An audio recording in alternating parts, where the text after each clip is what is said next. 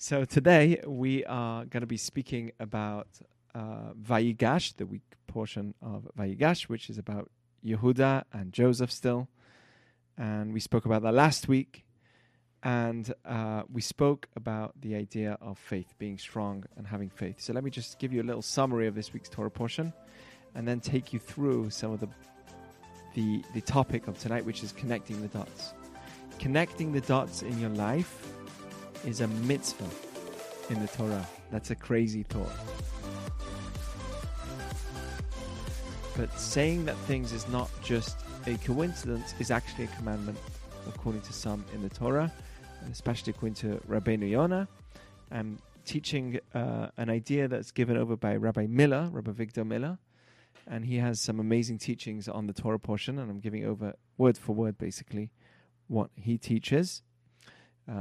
He's not alive today anymore, but a very big rabbi nonetheless. And he teaches an amazing idea called how we are meant to be always trying to be connecting the dots between events in our lives.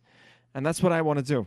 I want to just make a study today on how we can start connecting our dots of all the things that happened to our life and see how everything was really there for a reason. So, if you look at the Torah with Joseph, he was the first Baruch Hashem dude. You know Baruch Hashem dudes? People that you say, how are you? And it's like, Baruch Hashem, Hashem. Everything you say is Hashem. Shem Hashem shkura b'piv. The name of God was always in his mouth. It's amazing. It's Hashem. One of those. And that actually started with already last week when Joseph is taken out of the prison and he comes to Pharaoh and he says to Pharaoh says to him, all along, by the way, you see the story of Joseph, you see that he keeps mentioning God.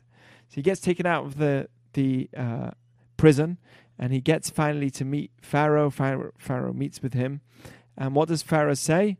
I heard you can interpret dreams. I heard that you have the power to interpret dreams. So he says, yes, but it's not me, it's God. Elohim, he says. And then throughout the story, you see he keeps saying that. He says, it's not me, it's Hashem.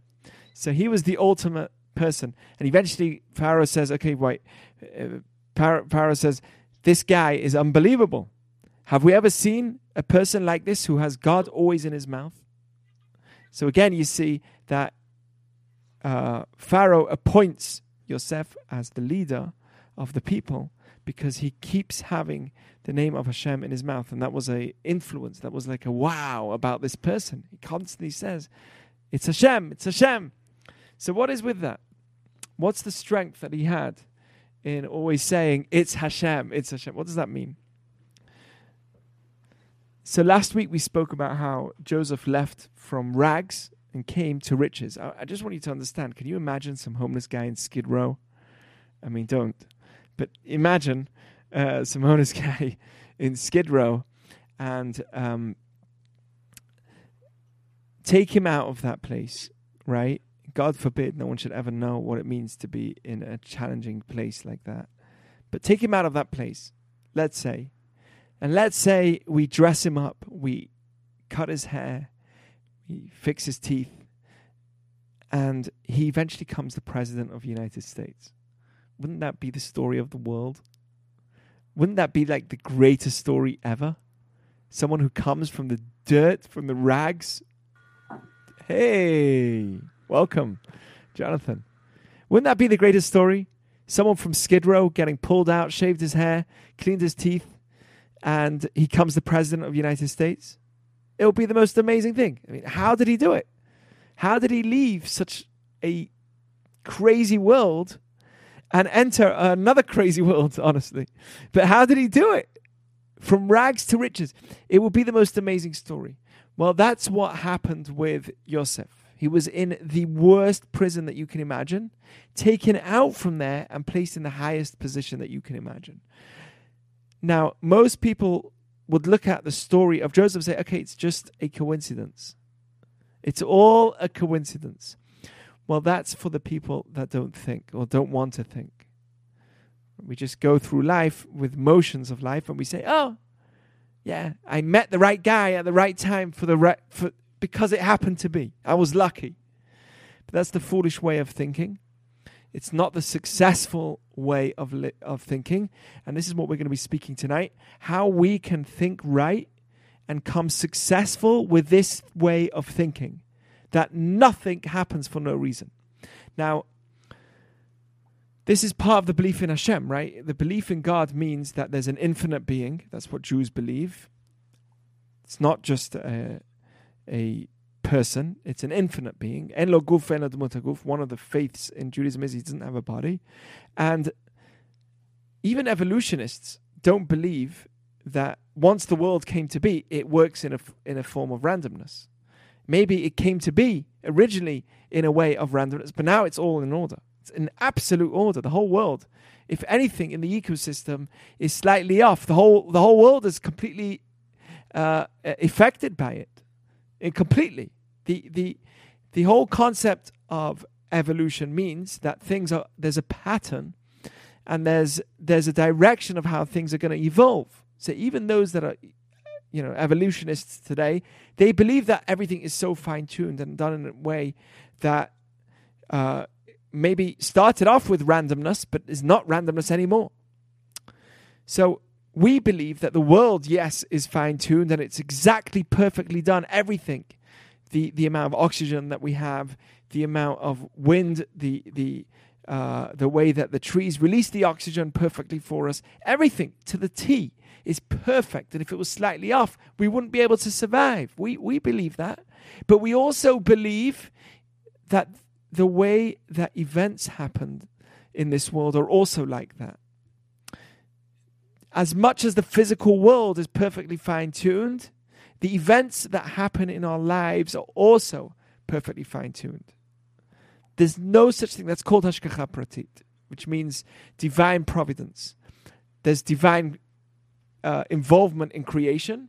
What we come up with as the Jewish people is divine providence as well. There's two parts into the main parts to the belief of Hashem. One is that He's an infinite being that's involved in everything. It's all this oneness. We're all intertwined with each other, right? That's the oneness of God. We all come from this oneness. There's the ocean, there's the fish, but we're all part of this one system. And we can learn from one to the other. We can apply from one to the other. If this works that way, then it must be that this is affected by it. And everything's intertwined. That's why science is able to discover things. Part of the idea of science is that there's a pattern, and if this happens this way, it's going to happen that way, and there's a probability. That's how we can predict what's going to happen in the future. So the same way that there's this oneness, this unity, that's the echad, the oneness of the entire world, there's also a oneness of events. That every event that happens is perfectly fine-tuned. I'll give you an example. You wake up late one morning, an hour late.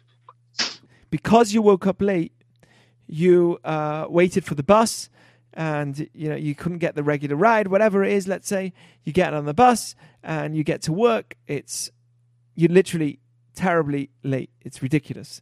You come into the office and your boss, let's say, tells you, okay, nice to see you. Great, have a great morning. You say, don't worry, I know I'm late, but I'll be an extra hour in work, so I'll stop. I'll do my lunch an hour later. So you do your lunch an hour later, and because of that, you happen to walk into the restaurant at the same time as your great friend walks into the restaurant that you've not seen for 5 years. Why did you meet that friend? Not because it was a coincidence. You met that friend that you didn't see for 5 years because you woke up late. And you woke up late, which caused you to get on the bus late, to get into the job late, to commit. That commitment that you felt inside you, to be another hour late and say, okay, you know what? I'll start lunch at 1:30 instead of 12:30. That hour late that you went to lunch also made you meet this person exactly at the right time that he was meant to be there. Now, how come he was there at 1:30? That's another whole story. He's there at 1:30 because his Uber broke down, and it broke down nearby, and he's like, oh, you know what? I used to come here back in the day, 5 years ago, when I used to live in this area. I used to like that restaurant, so I'll go to that restaurant. Now, why did he go to that restaurant? Why did he like that restaurant? Because he loves the owner, who's a good friend of his. So everything worked out. Now, also, why did the first guy wake up late that morning? He woke up late that morning because the night before, he went to bed late. And he went to bed late because he was having crazy dreams. So, like, everything is falling into place. You see how there's no such thing as events that are separated from each other, that they have two different forces. That's the antithesis of our faith in God.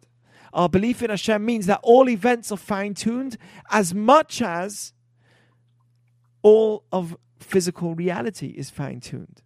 The same way that the whole physical world is fine-tuned, perfectly done in a way that if anything is slightly missing, it would all be destroyed.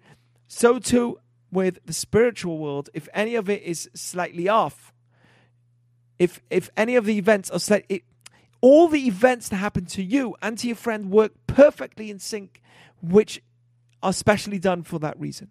And that's the power of what Joseph taught us. Every single event that you read of Joseph, you see that he mentions God's name. It's God, it's God, it's God, it's Hashem, it's Hashem, it's Hashem. Someone hits you. Listen to this. Look at how he responds to his brothers. Eventually, he tells his brothers, Ani Yosef, ha'od avichai. You know what he did, right? He tells his brothers, go back and bring your brother Binyamin. I want him as well. Otherwise, you can't come back to Egypt. So his brothers agree. They go back and they get Binyamin. Binyamin's the brother of Joseph. Joseph has only one more brother called Binyamin. And the brothers go back to Egypt and they get Binyamin. They come back and with Binyamin, and now Joseph says, I want Binyamin to stay here. He's a spy. I want him to stay here. And now they start getting worried. And Yehuda, Vayigash elav Yehuda, Yehuda jumps up. He says, what do you mean? Why are you taking him? The idea here is that the brothers didn't fight back because they knew that maybe God's paying them back, giving them a punishment for what they did to Joseph. They didn't know that this person in front of them was Joseph. But they said, maybe he's paying us back for what we did. We threw our own brother in the pit. We decided to put him in a pit and send him to Egypt. Hashem's paying us back. So they didn't fight. The minute they saw that that Binyamin's now getting captured and he's being taken as a spy, they realized, oh, this is not from God anymore. Binyamin didn't do anything wrong. Binyamin wasn't around when they captured Joseph. He wasn't even there. It can't be that Hashem's paying us back because of Binyamin. Binyamin is nothing to do with it. For sure, it's Joseph. It's this guy who's the head of Egypt that must be here to hurt us, and we got to stop him. So that was what happened. And then Yehuda jumps up. He says, Kamocha kaparo, I'll fight you. I can destroy the entire country. He starts standing up. Yehuda's like an Aryeh, like a lion. These were superpowers, by the way. These brothers of Joseph, of Jacob, the sons of Jacob, were all like Smallville. They were like these superpowered people. And he said, I'll take on the whole country. It was a roar. And Joseph eventually stands up and he says, listen, he removes all his servants from his place. And he says to his brothers, I am Joseph. Is my father still alive? And when he says, I am Joseph, it says that they couldn't speak. They were silent from the embarrassment of facing their brother that they threw in the pit, and he's now in front of them. So they were completely embarrassed. These are the words that Joseph says, okay? I want to share with you the words that Joseph then says to his brothers to calm them down. You know, they were very quiet. They were very ashamed. And Joseph says, don't worry. He says to them like this. Listen to the language. He says, don't be sad. Don't be angry with yourself that you sold me here. You sold me. Can you imagine what an embarrassment to sell your brother and take that money? Sell a person. Sell your brother? Never mind a person. Your brother as a slave? So he says to them, don't worry. Don't be sad that you sold me as a slave. Because it all happened for a reason. God sent me here. It wasn't you. It was God. to feed us. Hashem sent me to feed us, to keep the world alive. Because of this whole story, Joseph knew that he was able to keep the whole world alive.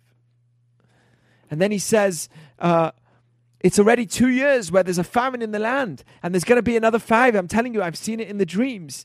And Hashem sent me here to take over the land and to feed the land and to keep everyone alive. Look what he did. It's all Hashem. And then he says it again. And now, my brothers, it's not you who sent me here. It's Hashem. And he made me the leader of this country and a master of everything and a ruler of the whole land. By the way, this is how we learn the idea of forgiveness. How are you able to forgive? Not every case are you meant to forgive. But we're told that if somebody does forgive when you're not asked to, you're called a chassid, a pious person. If someone hurts your feelings, Maimonides says he has to ask you forgiveness. How many times? Up to how many times? Anyone know? Give a guess.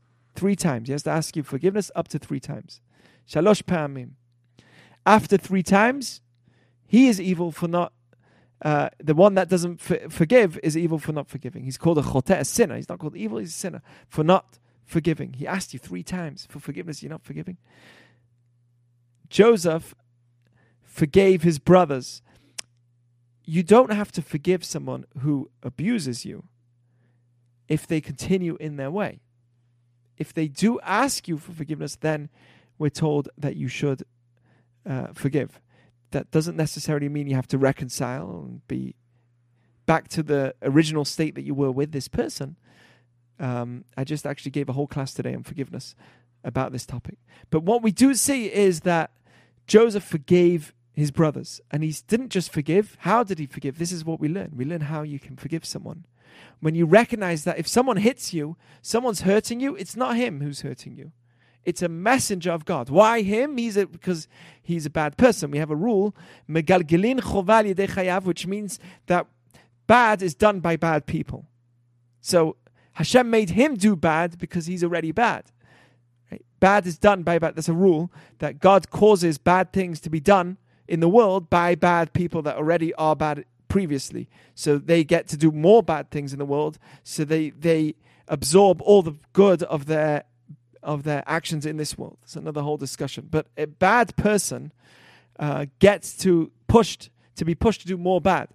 But Joseph's here, and he sees that his brothers hit him. How do you respond to somebody who hurts you? How do you forgive somebody that hurts you? It's here. It's because when you recognize that it's not them, it's Hashem. It's not them. You know, the word for forgiveness is mechila, right? Limchol. Do you know where that comes from? It's without a yud. In that word, you have machala, which means sickness. When somebody's not able to forgive, they have a sickness within. They come sick. It can make you crazy. The only way you can forgive is if you add yud. Yud represents Hashem and the worlds above and the understanding that there's just more.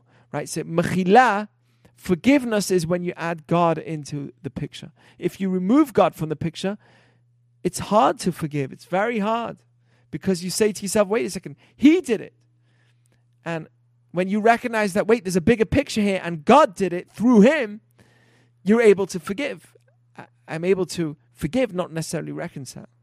You get what I'm saying, right? Makes sense?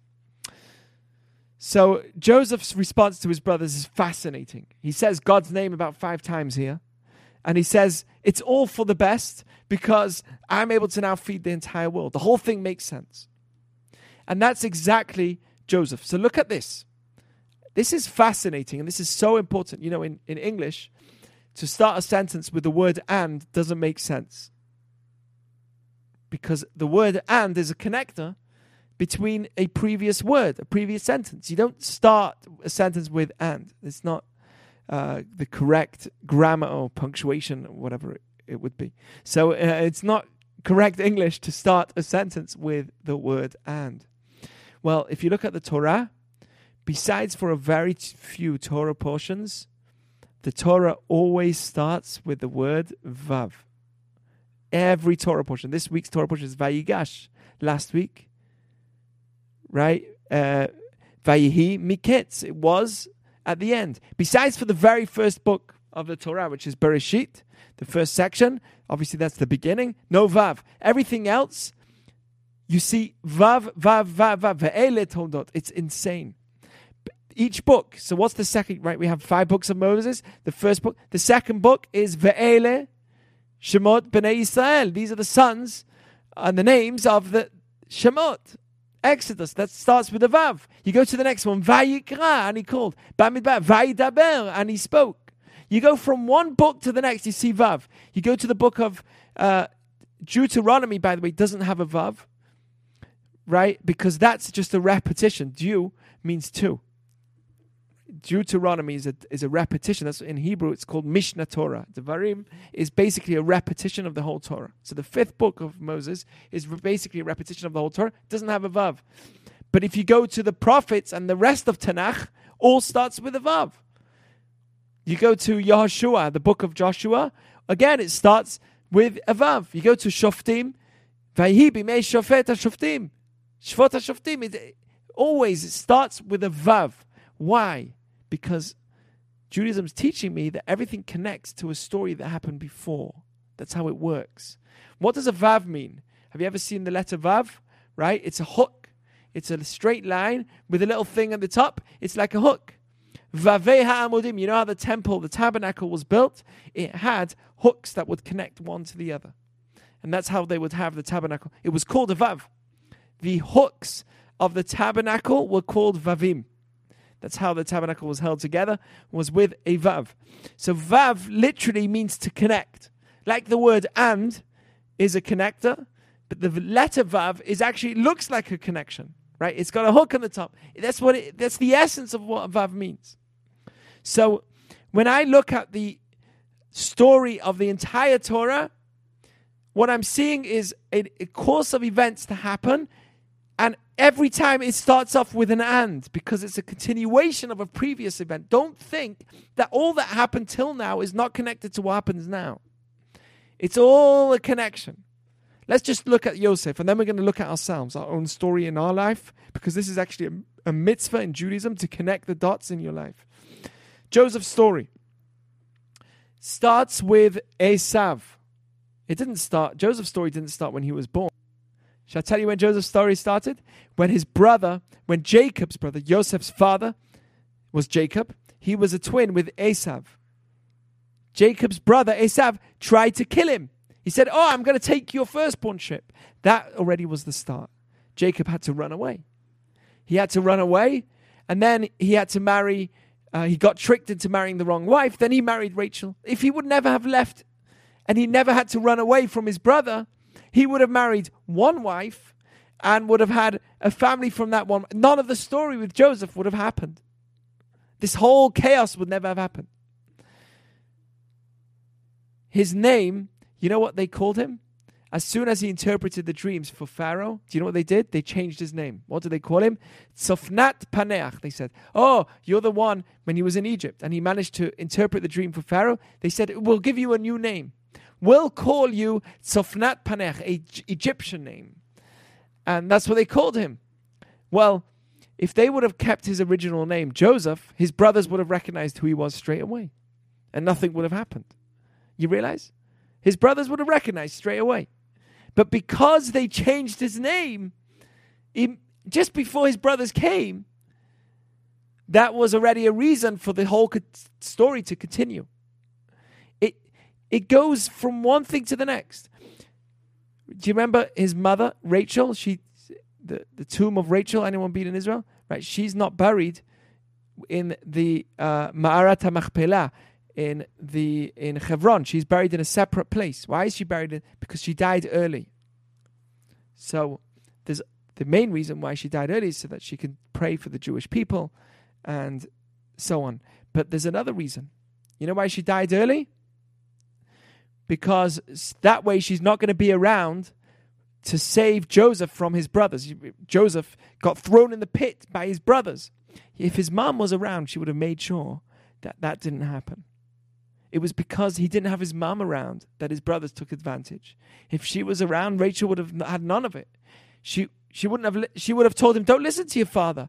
His father, Jacob, said, go and get your brothers. She would have told his father, Jacob, his brothers are being hurtful to him. Don't send him. Joseph said, Hineni, I'm here, Dad. I'm going to go to my... Yes, he knew his brothers were angry with him. And he said, here I am, Dad. I'm going. And he goes to his brothers, and because he listened to his father, he gets thrown in the pit. Every single course of event that happened with Joseph is a series of events that eventually led to him becoming the leader of the people. He was thrown into a caravan. He was sold. Well, if they would have decided to not sell him, that wouldn't have worked. Then they wouldn't have been saved. Every single aspect. When he goes to Egypt, he smelled good. One of the reasons he smelled good was when he arrived, he was a good sale. This young man looks good and also smells good. It wasn't easy to smell good back in that day. But this guy smelled good. He spent a whole journey in a caravan which was filled with spices, so he smelled really good. And then he got taken by a specific person who was a very important man called Potiphar. Oh, he was taken. Do you know why? Because his wife of Potiphar was going to pursue him and chase after Joseph. So his wife chased after him, trying to be with him. And eventually Joseph runs away, but gets falsely accused of trying to harass Potiphar's wife. And he gets accused of it, and he gets taken to a prison. But not just any prison, the prison of the king. The main prison, the worst prison, the Alcatraz. The worst prison that you can imagine. And whilst he's in prison, he sees another... Do you realize if he wouldn't have gone to prison, if that wife of Potiphar wouldn't have chased him and he wouldn't have ended up in prison, this whole story, he would have just been a slave for the rest of his life. And then the Pharaoh has a dream, these dreams that he happens to say, oh, wait a second, let me find someone to interpret this dream. I have no one to interpret this dream. And who does he think of? Who does he meet? He meets the guy that he threw into prison, the baker and the butler. The baker he kills, the butler he keeps alive, and the butler comes and he says, listen, you there's this guy, you threw me in the prison, and there's another guy there who knows how to interpret dreams. Right? If this baker wouldn't have ended up in that prison, you know what happened, right? With the baker and the butler. I mentioned it last week. The butler had a cup of wine and there was a fly in it. He serves it to Pharaoh. Pharaoh sees the fly in the wine and he says, how dare he? How dare he serve me wine with a fly in it? And he sends him to the highest prison. It says, Pharaoh katzaf alavadav. He got angry. You know why he got angry? Because God made him angry. If he would have decided, Pharaoh could have easily had a great day that day. It happened to be he had a bad day. And on that bad day, he got extremely angry with his butler and threw him in prison. He threw him in prison, exactly the same prison that Joseph's in. Oh, he happens to meet Joseph, and then Joseph interprets his dream, which eventually leads to him being freed. You see, that it doesn't end. If you look at the story, it's a vav after a vav after a vav after a vav. Meaning, when I say vav, it means everything's interconnected.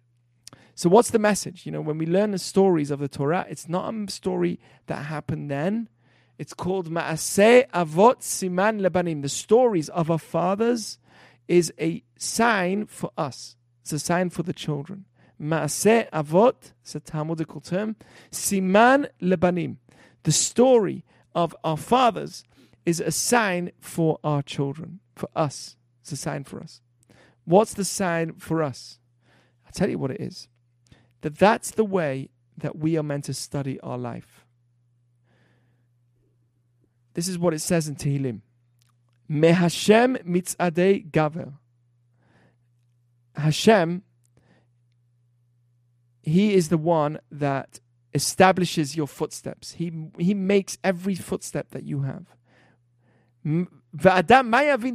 How can we understand every footstep that we do? But Hashem does. Hashem establishes each footstep that you make and has it put in exactly the same path, the perfect path that it's meant to be on.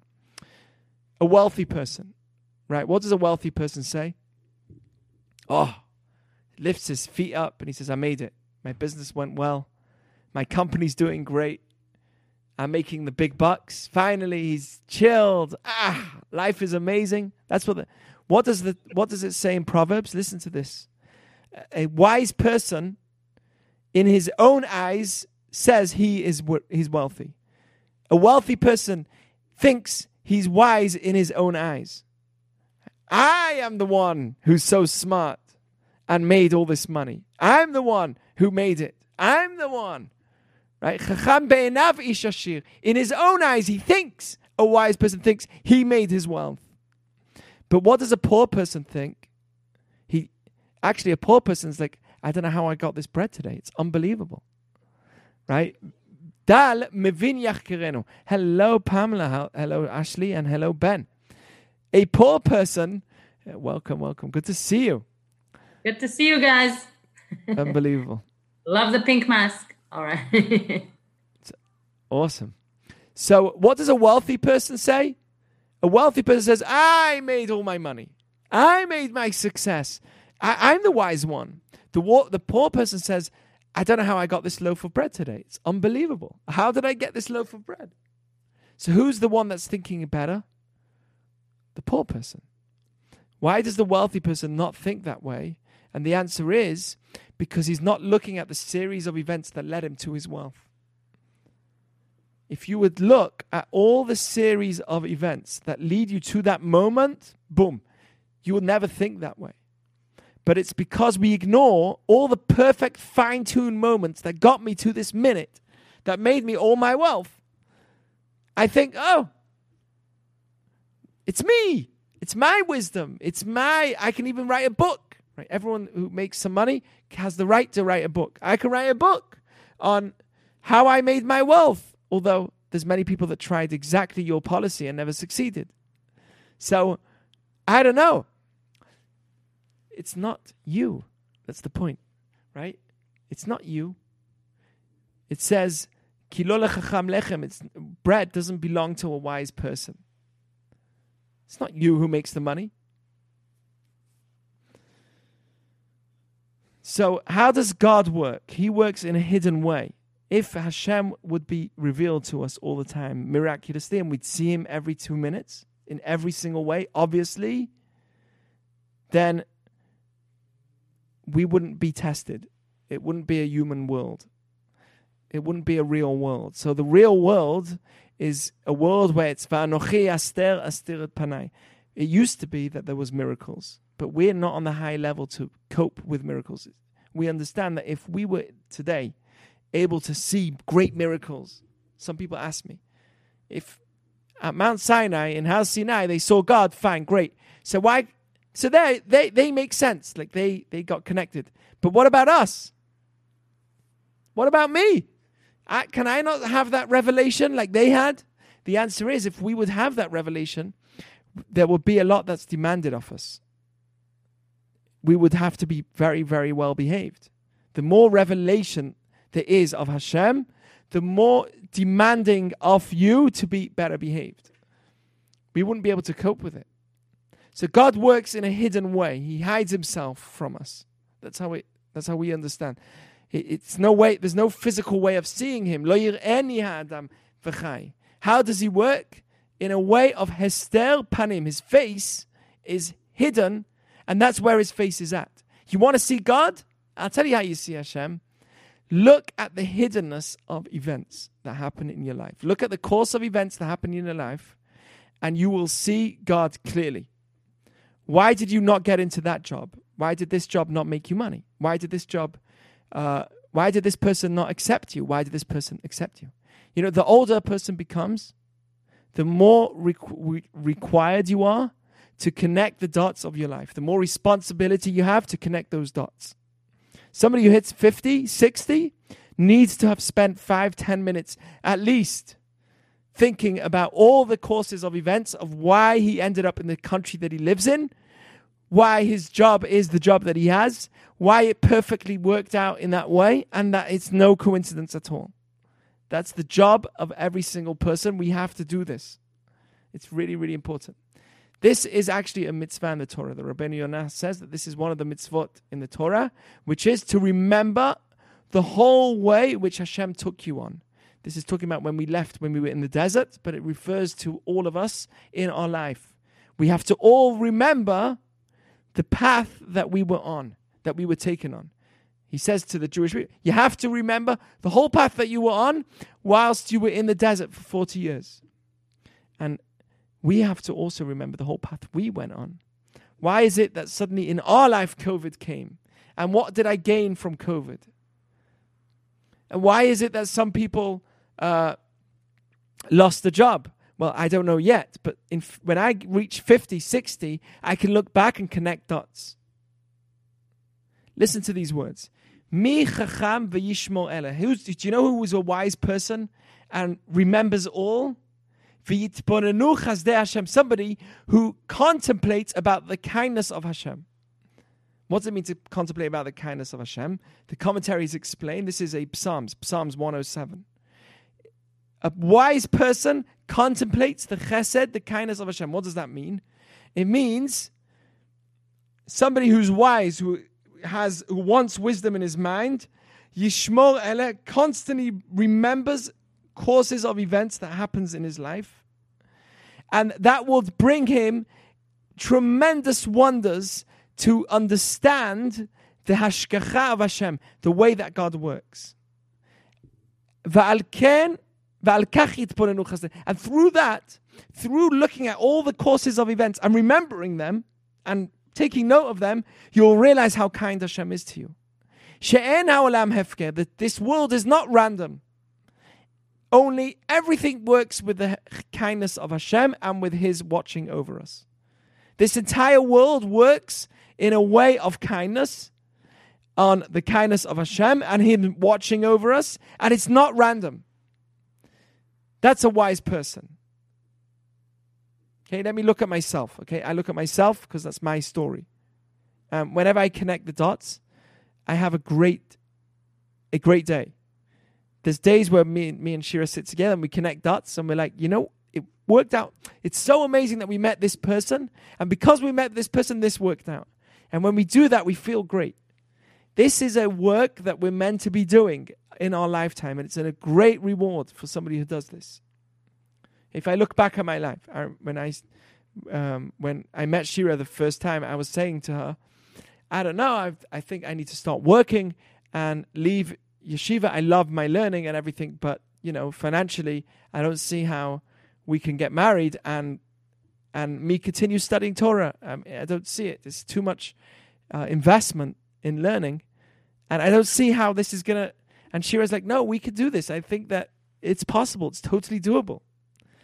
And it was perfect. The timing that I met Shira was perfect because it was exactly in that time where I was thinking to myself, okay, I'm done. I'm going to start working. And I was going to work in technology, start studying something and go into work. And exactly at that time, I met Shira. And Shira was like, no, we can do this.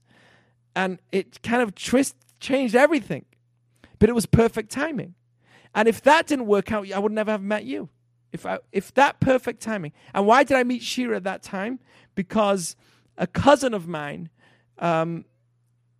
was the one that already told my family that we got to do something. Shira's amazing for Jack. And my sisters said, yeah, she is. And they pushed for it. And it happened to be that Shira was coming 2 days just in a period of time, which was perfect because I was going to Israel. Shira was coming to England. And in those one day, there was like 2 or 3 days. There was like literally a window of short time where we could have met. And we met during those 3 days. Everything happened perfectly. If it would have happened a bit later, I wouldn't have maybe gone. I would have gone to a different world. It didn't. Everything worked out perfectly in a system that can't be described. It's really amazing. And, I think about so much more. There's so much more coincidences that you go along. Like, who brought me to the moment that I was the person that I am? Who took me? There was an event that happened in my life where I went through in a car crash. And I was on a bike. The car went into me, and I went head first into a windshield, smashed the head windshield of the car, but I was wearing a helmet, so I was fine. I went to the hospital, broke my shoulder, but it was a traumatic experience. I was 16. I was passed out, completely passed out. The car was completely totaled. That experience that happened to me when I was 16 made me think differently in life. It made me think, wait, life is quite fragile. And it changed the way I was as a teenager. And it made me commit to making life a bit more serious during those critical years when, as a teenager, if you mess around, it can have a huge impact in your future. It's the seeded time for your future. So everything that happened in my story, everything is perfect. We got our job. So, me and Shira, and Shira could speak as well. We came to Israel and we continued. We stayed there for another few years. And then there was no reason for us. We had this really cool opportunity in England. So we went to see this great job in England. And there was no reason why they didn't want us. They took someone else who was, I was like, what? We got this thing. Me and Shira got this thing. We're relatable. We can work with young people. We're going to make a really big difference. This was in London. So we got this job offer in London. And they didn't take us. They took someone else. And I'm like, no, this is the best job. Why? Why did they not take us? And then look where we are. Do you know what number kid I am? We have 8 kids in my family. What number am I? Last. I'm 7th. I always tell my mom, I just can't get over it. Every day I think about this. Mom, I'm 7th kid. If you would have decided, that's it, I'm done, I wouldn't be here. You all would not have met me if not for my mom making that decision to have another kid. That's such a selfless thing of you, Mom. I've told that to her. And she likes it, obviously. But it's true. Do you not agree with me? It's crazy. 7th kid. She had all the reasons not to have another kid. Come on, 7th kid. But no, she had another one, and that's why I'm here. So I'm talking to you all now because of that decision. Do you want me to keep going? I mean, there's thousands of series of events that brought me to this moment where I'm sitting in front of you. And it's a great joy if somebody does this. We need to ask yourself, and you need to ask yourself, why am I sitting right here where I am right now? What are the series of coincidences that brought me to this moment? What were all my failures? I'll tell you why this is so important. You know why this is important? Because it's the key to your success. Besides for the faith that it gives you and the emunah it gives you, it's the key to your success in life. Because everything in life is done blindly. You take on a job. You take on a new project. You invest money. You don't know how it's going to evolve. You don't know how this is going to lead. You don't know how things are going to go from there. You just don't know. So you jump in. How can you jump into situations that you don't even know how it's going to go from there? You find somebody you like. You take on marriage. No matter how much you know about this person, taking on a marriage with someone is a leap of faith. Do you know how many leaps of faith you're going to take in your life? We all take leaps of... There's no way. Everything you do, there's a tremendous point where you just don't know and you still go forward. Otherwise, you're not going to succeed. You can't just sit in your couch all day worrying, how's it going to happen? How's it going to happen? You just got to move. So we move along in life, but you want to be successful. Here's the way.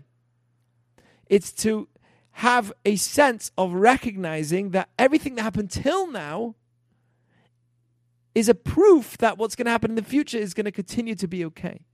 Because if I keep looking at all the series of events that happen in my life and I say, this wasn't a coincidence, the fact that I lost the job there was perfect so I can get a job here, and this wasn't a coincidence because the fact that my parents were annoying to me then meant that I'm better here, and I was better to move out, and it made it perfect for me to move into another house, and that series of events worked out perfectly. So thank God for my annoying parents that made me move, right, let's say.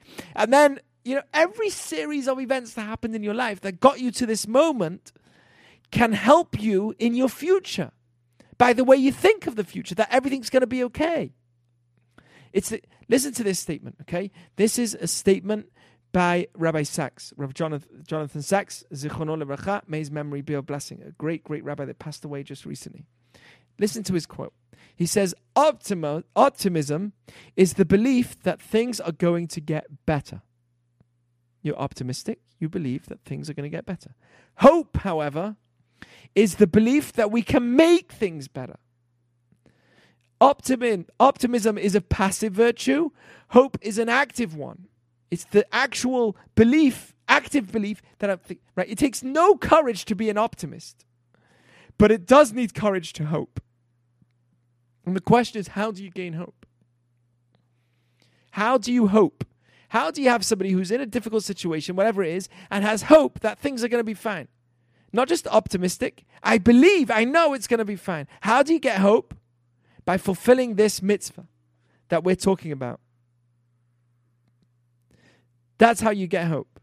By fulfilling this mitzvah. What's this mitzvah? Connecting the dots of your life. When you are able to connect the dots of your life, you will have hope that things are going to be successful in the future. Why was it that till now I lost this thing? Why was it that it was perfectly done this way? Why was it that I was born in LA? Why was it all my circumstances? We have to find and constantly look for those coincidences and how it's fine-tuned. Whatever, even the smallest thing. I walk into a restaurant and I met my friend. I've not met him for 2 years. How come it's amazing. We met each other at the same time. I can't believe we met each other at the same time. How did it work out? That's the right way of thinking. It's seeing everything as a miracle as opposed to seeing everything as just a random occurrence. That is the key to your future and the key to your life as well. We actually understand that when a person passes away, there will be a great revelation of all of this. It says that immediately after a person passes away, we spoke a few weeks ago about what happens when a person dies, a whole series of events that happens to a person when he passes away. But one of the things that we know that happens to a person when he passes away is he sees a vision of his entire life. Your entire life comes clear to you, not just a vision. Absolute clarity of all the series of events. And it's a tremendous moment where you're filled with like, wow, there was so much kindness in my life. So many coincidences, perfectly fine-tuned. Oh my goodness, that COVID-19 year of 2020. That year, right? This is the thought that will happen to you. That year, it was amazingly perfectly done for me. It was so fine-tuned for me. Look how it made everything fall into place 3 years after. This is the dream that you're going to be having when you leave this world. You're going to look at every single series of events that you may have cursed out, that you may have said, this is the worst thing that ever happened to me. You're going to look at those in the future and say, oh, that was the biggest gift ever. And you might not see it fully in this world, but you will for sure see it in the world to come. And the aim is to try and see it. That's the wisdom. That's what it says. Someone who's smart, someone who's wise, will always remember the series of events that happens to him. Take note of even the bad things that happen to you. And you'll start seeing and contemplating the kindness that Hashem is doing for you. You will start seeing miracles. You got to just take note. You know, this is actually a mitzvah that the Talmud says that there was a rabbi. Every night before he would go to sleep, this is a higher level obviously, he would take note of all the events that happened that day. I think it's Reb Zera. One of the rabbis will take note of all the events that happened to him that day. Every night. And the next night, anything that happened that day, he'd write a note of. And eventually, he would see a series of events. He would see an amazing movie. Drama. Suddenly it goes down. Then it comes back up. Then he succeeded. Then he made the money. Then he lost it. Wow, this is amazing. Look. And he says to himself, wait a second. I'm not afraid of life anymore.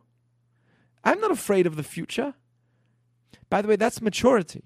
Maturity is somebody who reaches a certain age and he's able to completely be calm even if he knows, you know, I've got this whole family to look after, but, you know, it's all going to be fine. It's totally... And somebody else is like, what do you mean it's going to be fine? How are you so chill? It's going to be fine. I know that this person lost his job and he's got a whole family to look after, but at a certain point in your life, you realize all the series of events were miraculous as is anyway. So the future is also going to be a miracle. The same way I managed till now is the same way I'm going to manage in the future. That's what a poor person versus a wealthy person. The wealthy person, this is the challenge of the wealthy, by the way, says to himself, I did all of this. The poor person sees every piece of bread that he earns as a novelty. I can't believe I just earned this. I can't believe I just found this bread. I can't believe I found this bread. So we've got to be wealthy with a poor mindset. That's what you want to do. Be wealthy because you are. You have food, you have light, you have warmth, you're not in the streets, you have a home to live in. We're all very wealthy, very successful. So be wealthy, but also have a poor man's mindset, which is, oh my gosh, it's amazing. I have fresh vegetables in my fridge. It's just insane. Have the wealth, but also have the poor man's mindset. How do you have that poor man's mindset? And the answer is by looking at life and never ignoring the coincidences that happened. I don't know if anything bad, tremendously bad happened to you, but those things you'll remember. Like the accident that I had, that I remember. So because of that, I put it into my map of dots. And it connects so well to so many other things because it's on my map. Do you know how many things I missed from my map? How many dots I forgot to put in? Of series of events that happened to me, but I'm so busy with my life, I don't think of it. I should be, I'm not doing it right. I'm talking about myself. The aim of life is to be a Joseph. What is that? To see God in every series of events that happens to you. That's the aim of life. He saw all of his series of events. Kind of like power and politics and like social media that I think COVID in a way got people to think inward and get away from all this like mess, even though like 100%. News and stuff just makes people go insane. Is the moment you turn on the news, like 5 minutes later, you think the world's going to end. Yeah.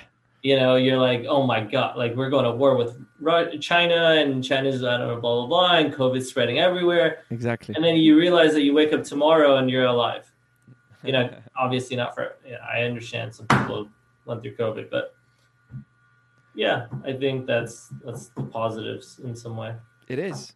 And that's the correct way of thinking. And even those that, even the bad events that happen, this is important to understand, that also is part of a plan, Right. The bad series of events that happen to us are also part of a plan, as well as the good ones.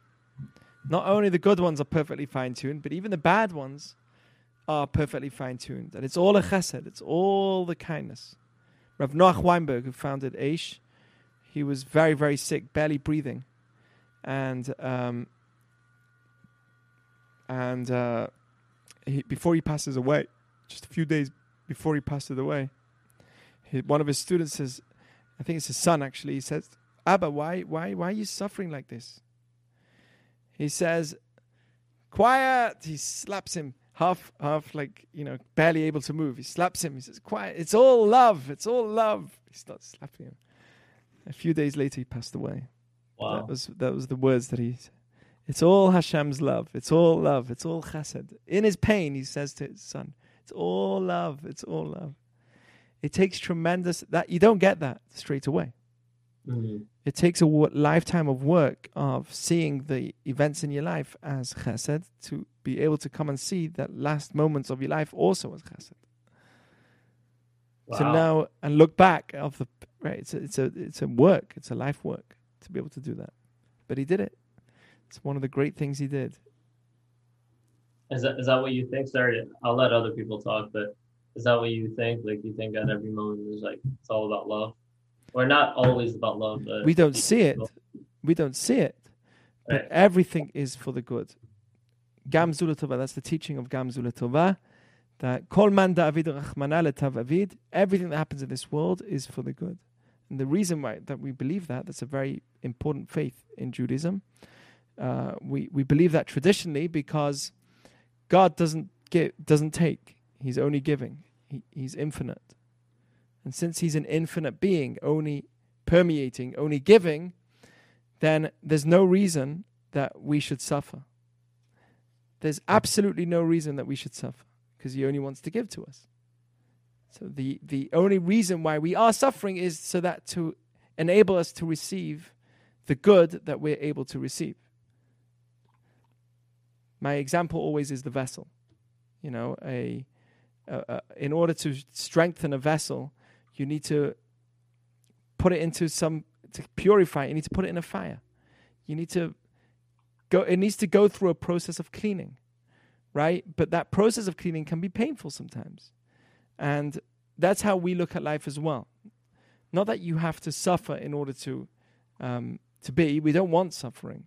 But the challenges that you go through are the keys to your muscles and strength. They are the ones that build you. And without it, you wouldn't be who you are. You wouldn't be as great as you are. It's the challenges that make us. Kol man David lachman an David. That's a faith that we have, that everything that happens in this world, when God created the world, it says he saw everything was good. He didn't just see then it was good, according to the Jewish tradition. He saw throughout history, past, present, and future. We have the inability to see the future, so we don't see the whole picture of the series of events. We see only now. It says, Uksil lo yavin et zot. A fool, we say this on Shabbat, a fool always says, I don't understand this. And what does a wise person say? Wait, don't just look at this. Why are you looking at this? Wait, let me explain to you, okay? If you're Israeli, right? Let me explain to you. Right? It's not just this. There's a bigger picture here. First, right, let's say, I don't know, Jonathan, you do websites and stuff, right? Let's say marketing. So somebody says, no, but I want this. And you tell them, no, you can't just have this. There's a bigger picture here. You need first to build the site this way. You need to market yourself differently this way. You need to have a whole package. You can't just have this. No, but I want this. Uksil lo yavin et zot. The fool always points his finger at this. And he says, this. And you're like, wait, just let me explain. No, but this. You're like, dude, let me just explain to you the bigger picture. No, this. Right? That's the fool. The fool always focuses on one specific aspect. Can't look at a bigger picture. And we are the greatest fools in terms of understanding past, present, and future.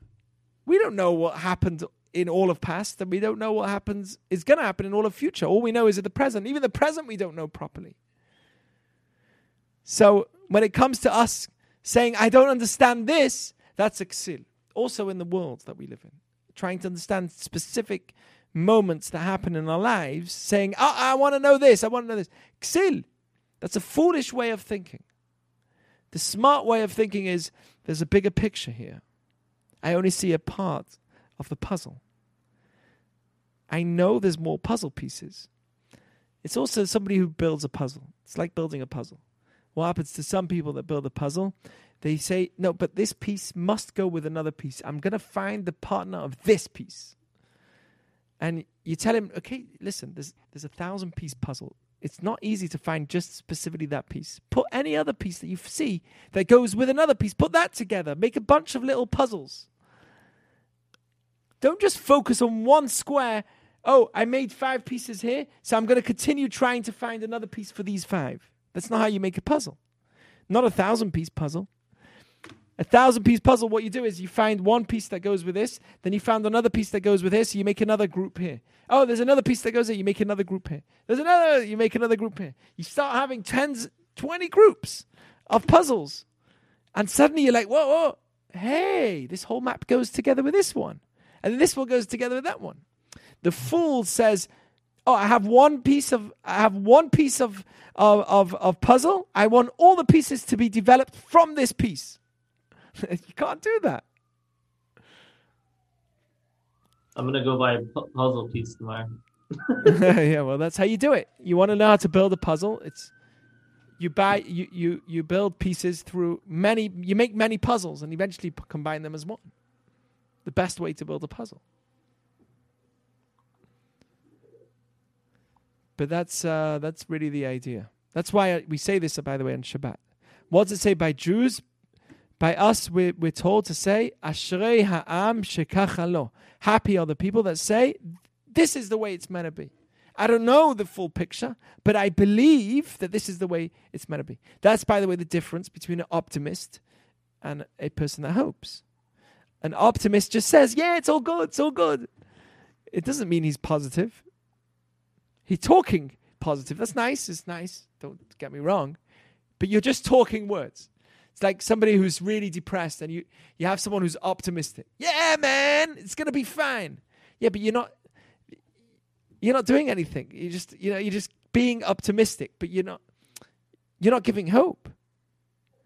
There's optimism and there's hope as well. It's two different things, and you want hope.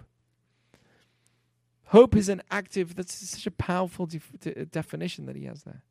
Hope is an active aspect of mine where I'm actually believing. It's an active job. It's not just an idea. It's actually active where I believe that this will be okay. I truly believe this is going to be okay.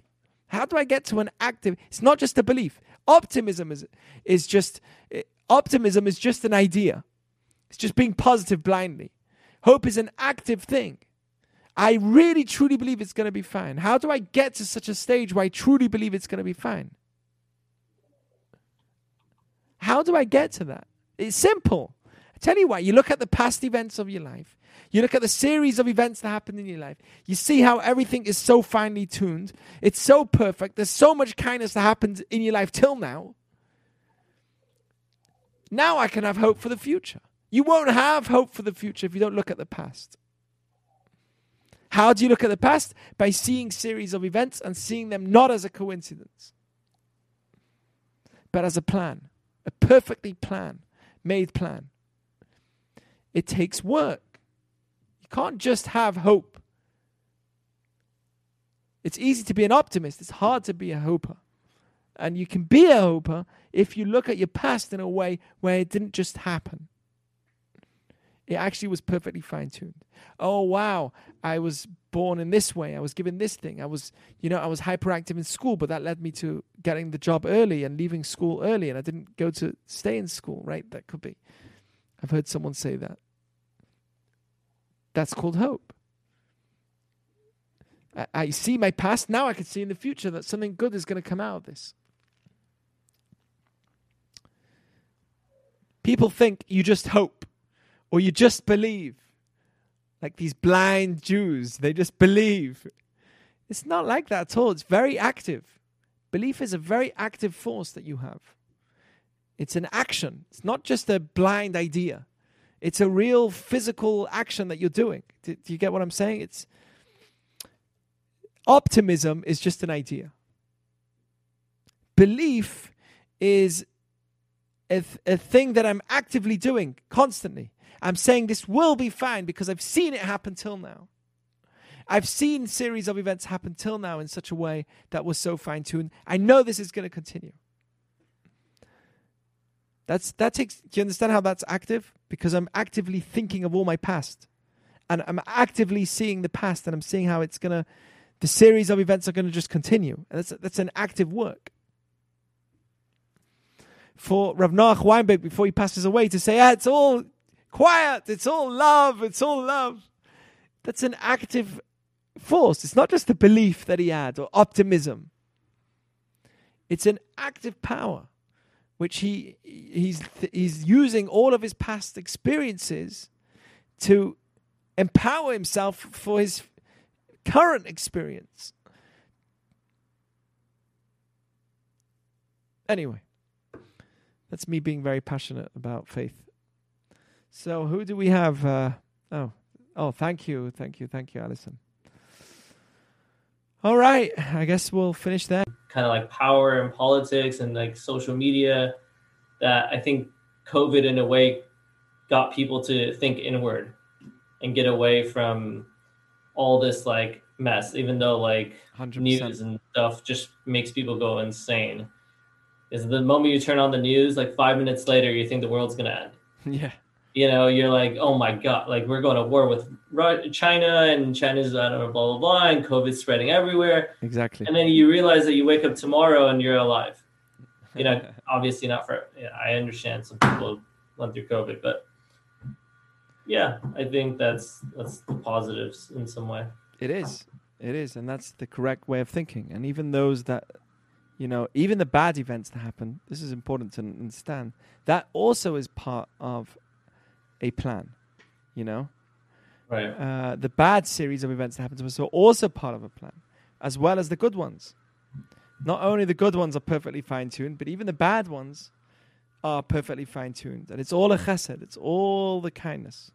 Rav Noach Weinberg, who founded Aish, he was very, very sick, barely breathing. And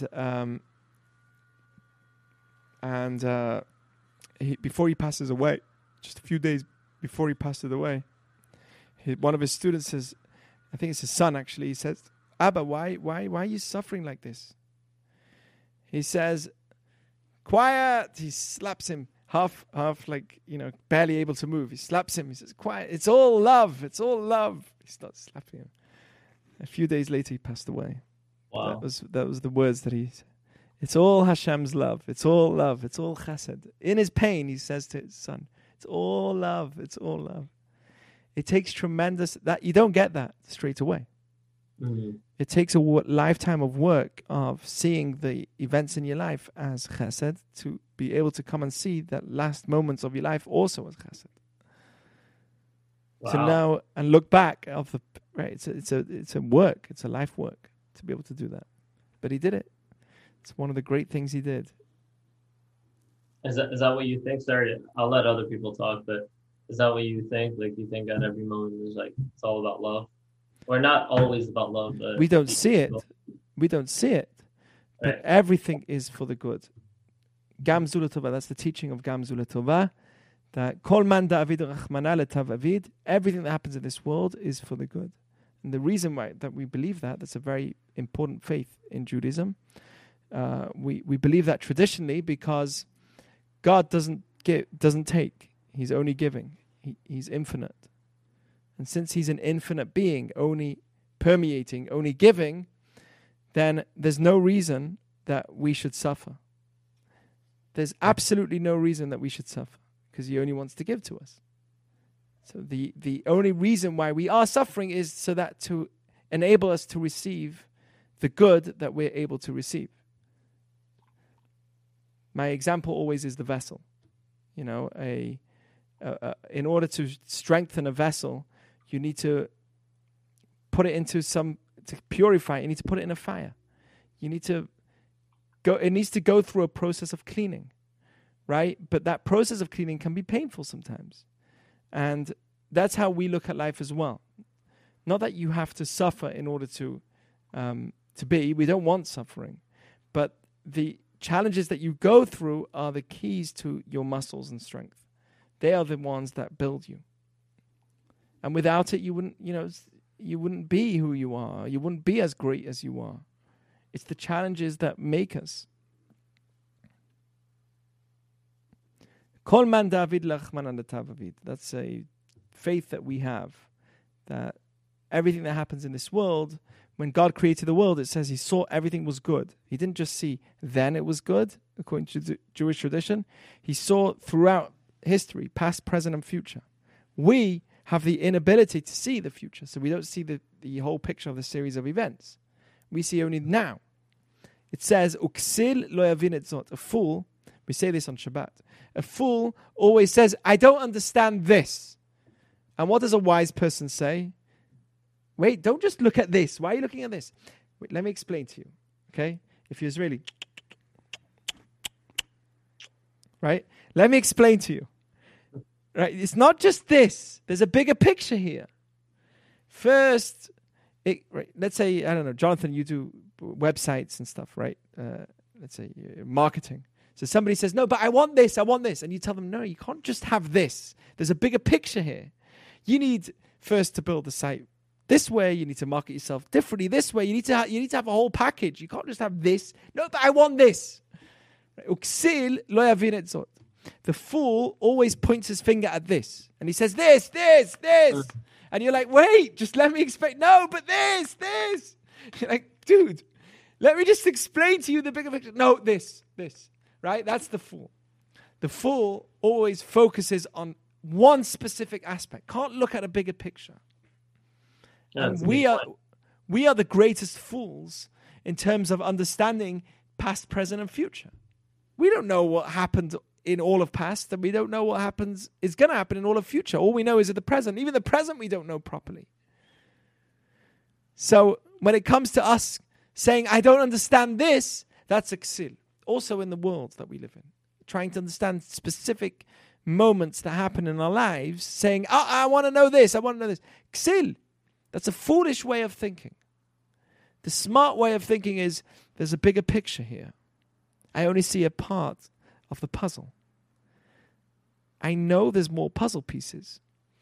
It's also somebody who builds a puzzle. It's like building a puzzle. What happens to some people that build a puzzle? They say, no, but this piece must go with another piece. I'm going to find the partner of this piece. And you tell him, okay, listen, there's a 1,000-piece puzzle. It's not easy to find just specifically that piece. Put any other piece that you see that goes with another piece. Put that together. Make a bunch of little puzzles. Don't just focus on one square. Oh, I made 5 pieces here, so I'm going to continue trying to find another piece for these 5. That's not how you make a puzzle. Not a 1,000-piece puzzle. A 1,000-piece puzzle, what you do is you find one piece that goes with this, then you found another piece that goes with this, so you make another group here. Oh, there's another piece that goes here, you make another group here. There's another, you make another group here. You start having 20 groups of puzzles. And suddenly you're like, whoa, hey, this whole map goes together with this one. And then this one goes together with that one. The fool says, oh, I have one piece of puzzle. I want all the pieces to be developed from this piece. You can't do that. I'm gonna go buy a puzzle piece tomorrow. Yeah, well, that's how you do it. You want to know how to build a puzzle? It's you build pieces through you make many puzzles and eventually combine them as one. The best way to build a puzzle. But that's really the idea. That's why we say this, by the way, on Shabbat.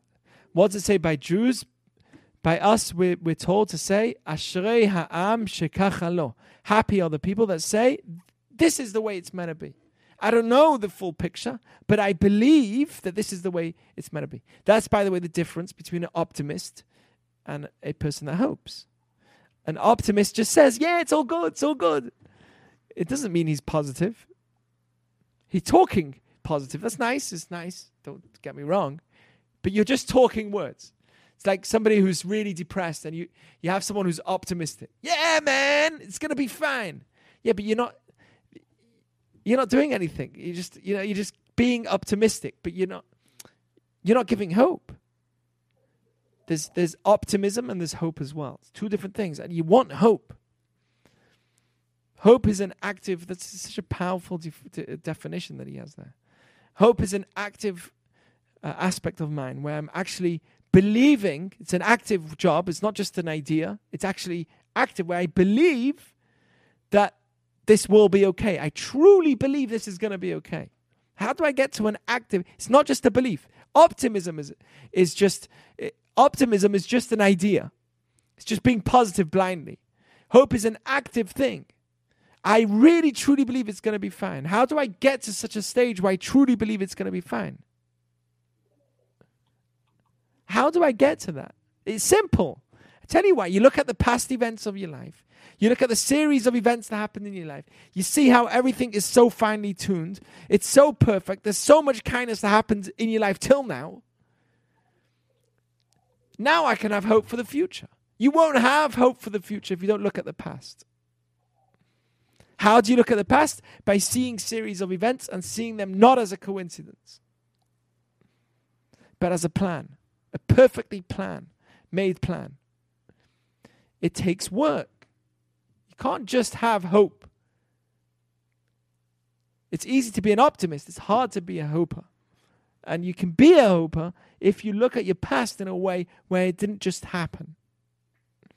It actually was perfectly fine-tuned. Oh, wow, I was born in this way. I was given this thing. I was hyperactive in school, but that led me to getting the job early and leaving school early, and I didn't go to stay in school, right? That could be.